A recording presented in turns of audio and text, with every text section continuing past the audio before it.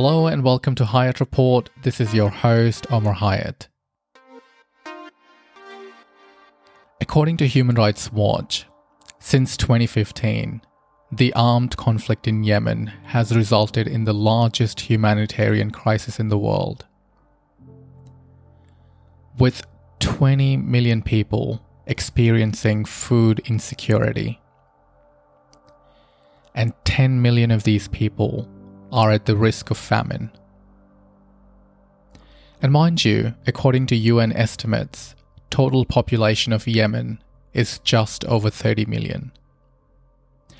So let's talk about the conflict in Yemen. Arab Spring is a term that refers to uprisings which began in 2010 in Tunisia and later spread across the MENA region. MENA stands for Middle East and North Africa. Initially, these uprisings started off as peaceful protests against tyranny, dictatorship, decades of oppression, and low standard of living. In January 2011, Yemen was already a poor country and was facing a lot of socio-economic issues when Arab Spring knocked on its doors in the form of peaceful protest. These protests included everyday Yemenis, as well as prominent opposition factions, calling for change and demanding the then President Saleh's resignation. President Saleh made all possible attempts to stay in power. These included multiple negotiations, only to then walk back on some of those negotiated agreements, resulting in further protest, an assassination attempt on his life, an escape to Saudi Arabia for life-saving treatment, and when he did return to Yemen in late November of 2011, he signed an agreement to transfer power to his then Vice President Hadi. The agreement called for a presidential election to be held in February 2012, with Hadi as the only candidate on the ballot, ensuring Saleh would remain in power until then. The agreement also called for a national dialogue that would allow various political factions of the country to provide their input into formulation of a new constitution. On the 25th of February 2012, Hadi was sworn in as the President of Yemen. And under his administration, the country remained deeply divided, with a sinking GDP on one hand and sky-high unemployment record on the other. This precarious economic condition of Yemen only strengthened the rebels and the militants.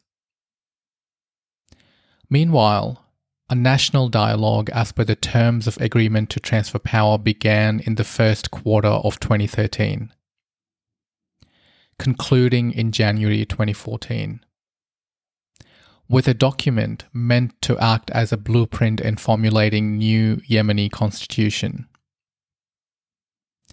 However, whilst these discussions were underway, Hadi had enacted austerity measures that significantly cut the fuel subsidies. Reasoning behind these cuts were supposedly to address a growing budget deficit and attract foreign investments.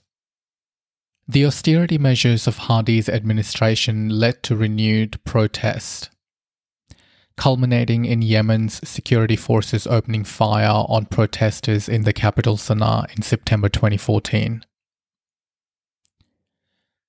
This then resulted in further chaos and destruction, and ultimately, Houthis in alliance with former President Saleh took over the capital Sana'a. Subsequently, Hadi resigned as the President of Yemen and was placed under house arrest, only to escape and re-emerge in the city of Aden in February of 2015. While in Aden, Hadi and his supporters called for intervention from international community. But their condition remained dire, so Hadi escaped to Oman and later to Saudi Arabia.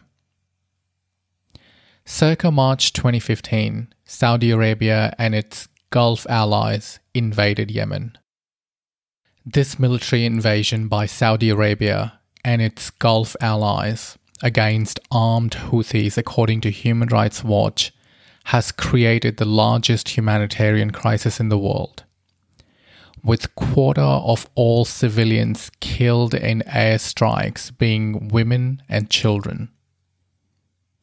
Human Rights Watch in World Report 2020 with regards to Yemen has reported that all parties involved in this conflict, including the Houthis, the Yemeni government, the United Arab Emirates, Saudi Arabia, and different UAE and Saudi-backed Yemeni armed groups, have detained people, including children, abused detainees, and held them in poor conditions, and abducted or forcibly disappeared people perceived to be political opponents or security threats.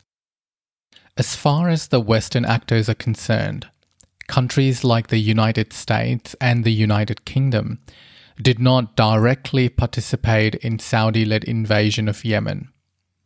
However, the US, under the leadership of former President Trump, was a staunch ally of the Saudis and the Emiratis.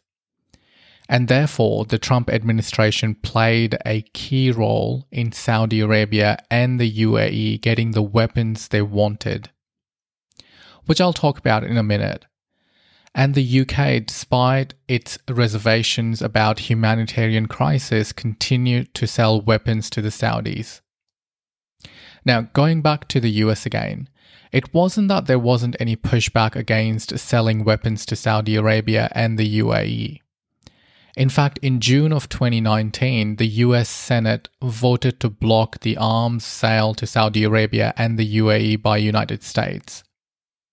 However, the then US President Trump vetoed to unblock the sale of $8.1 billion worth of weapons to Saudi Arabia and the United Arab Emirates. The Trump administration, on its last full day in office, also imposed SDGT and FTO labels on Houthis. SDGT stands for Specially Designated Global Terrorist, and FTO stands for Foreign Terrorist Organization.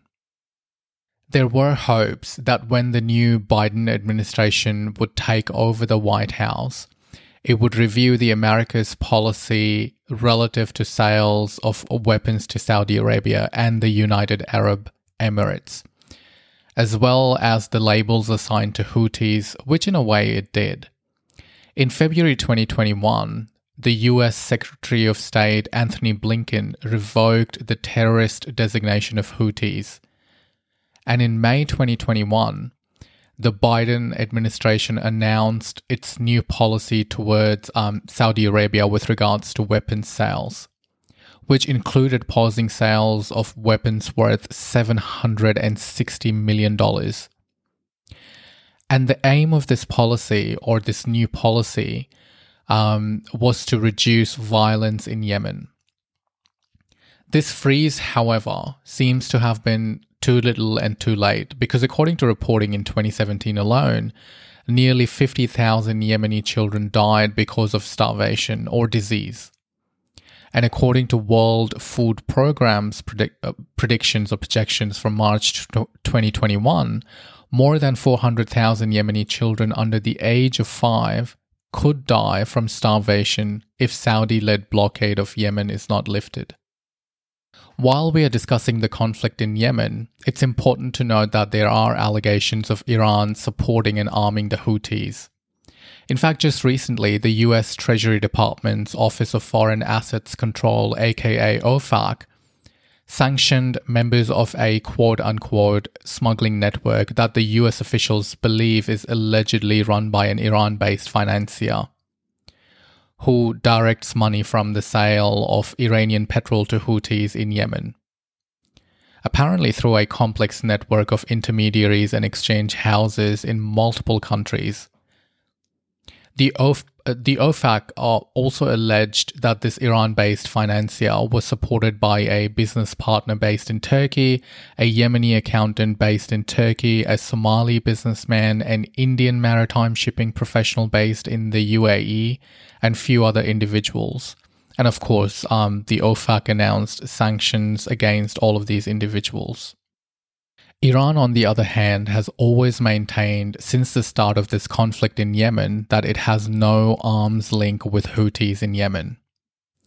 And in December 2017, its foreign affairs spokesman Bahram Ghasemi, in an interview to Iranian news channel ISNA, said, quote, "The accusation that Iran gives weapons to various groups is rejected, and we strongly deny it.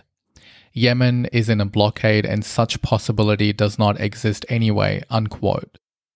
In March this year, the US Secretary of State Anthony Blinken, while speaking at the quote-unquote high-level pledging event for the humanitarian crisis in Yemen, which is a sort of countries coming together to pledge financial aid kind of event, mentioned that the United States policy for Yemen, in addition to putting well-being of Yemeni people at the forefront, was also to put pressure on Houthis to cease cross-border attacks on Saudi Arabia and their military offenses elsewhere within Yemen.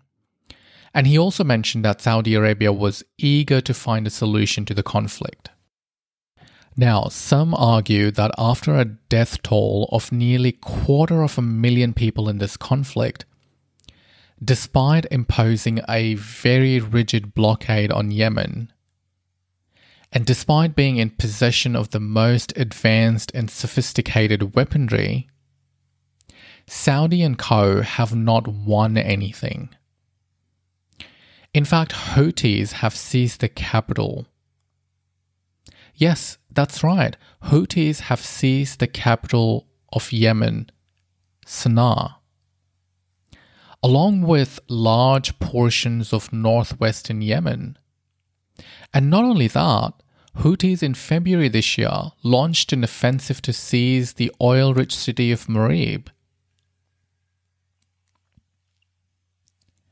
To me personally, this just appears a vanity project of Saudi Crown Prince Mohammed bin Salman, who by some accounts is a brutal dictator in the making. Well, that's a whole topic on its own, so I would not get into it. But I think it's time that Saudi Arabia and its allies leave Yemen in peace and let Yemenis make a decision for themselves.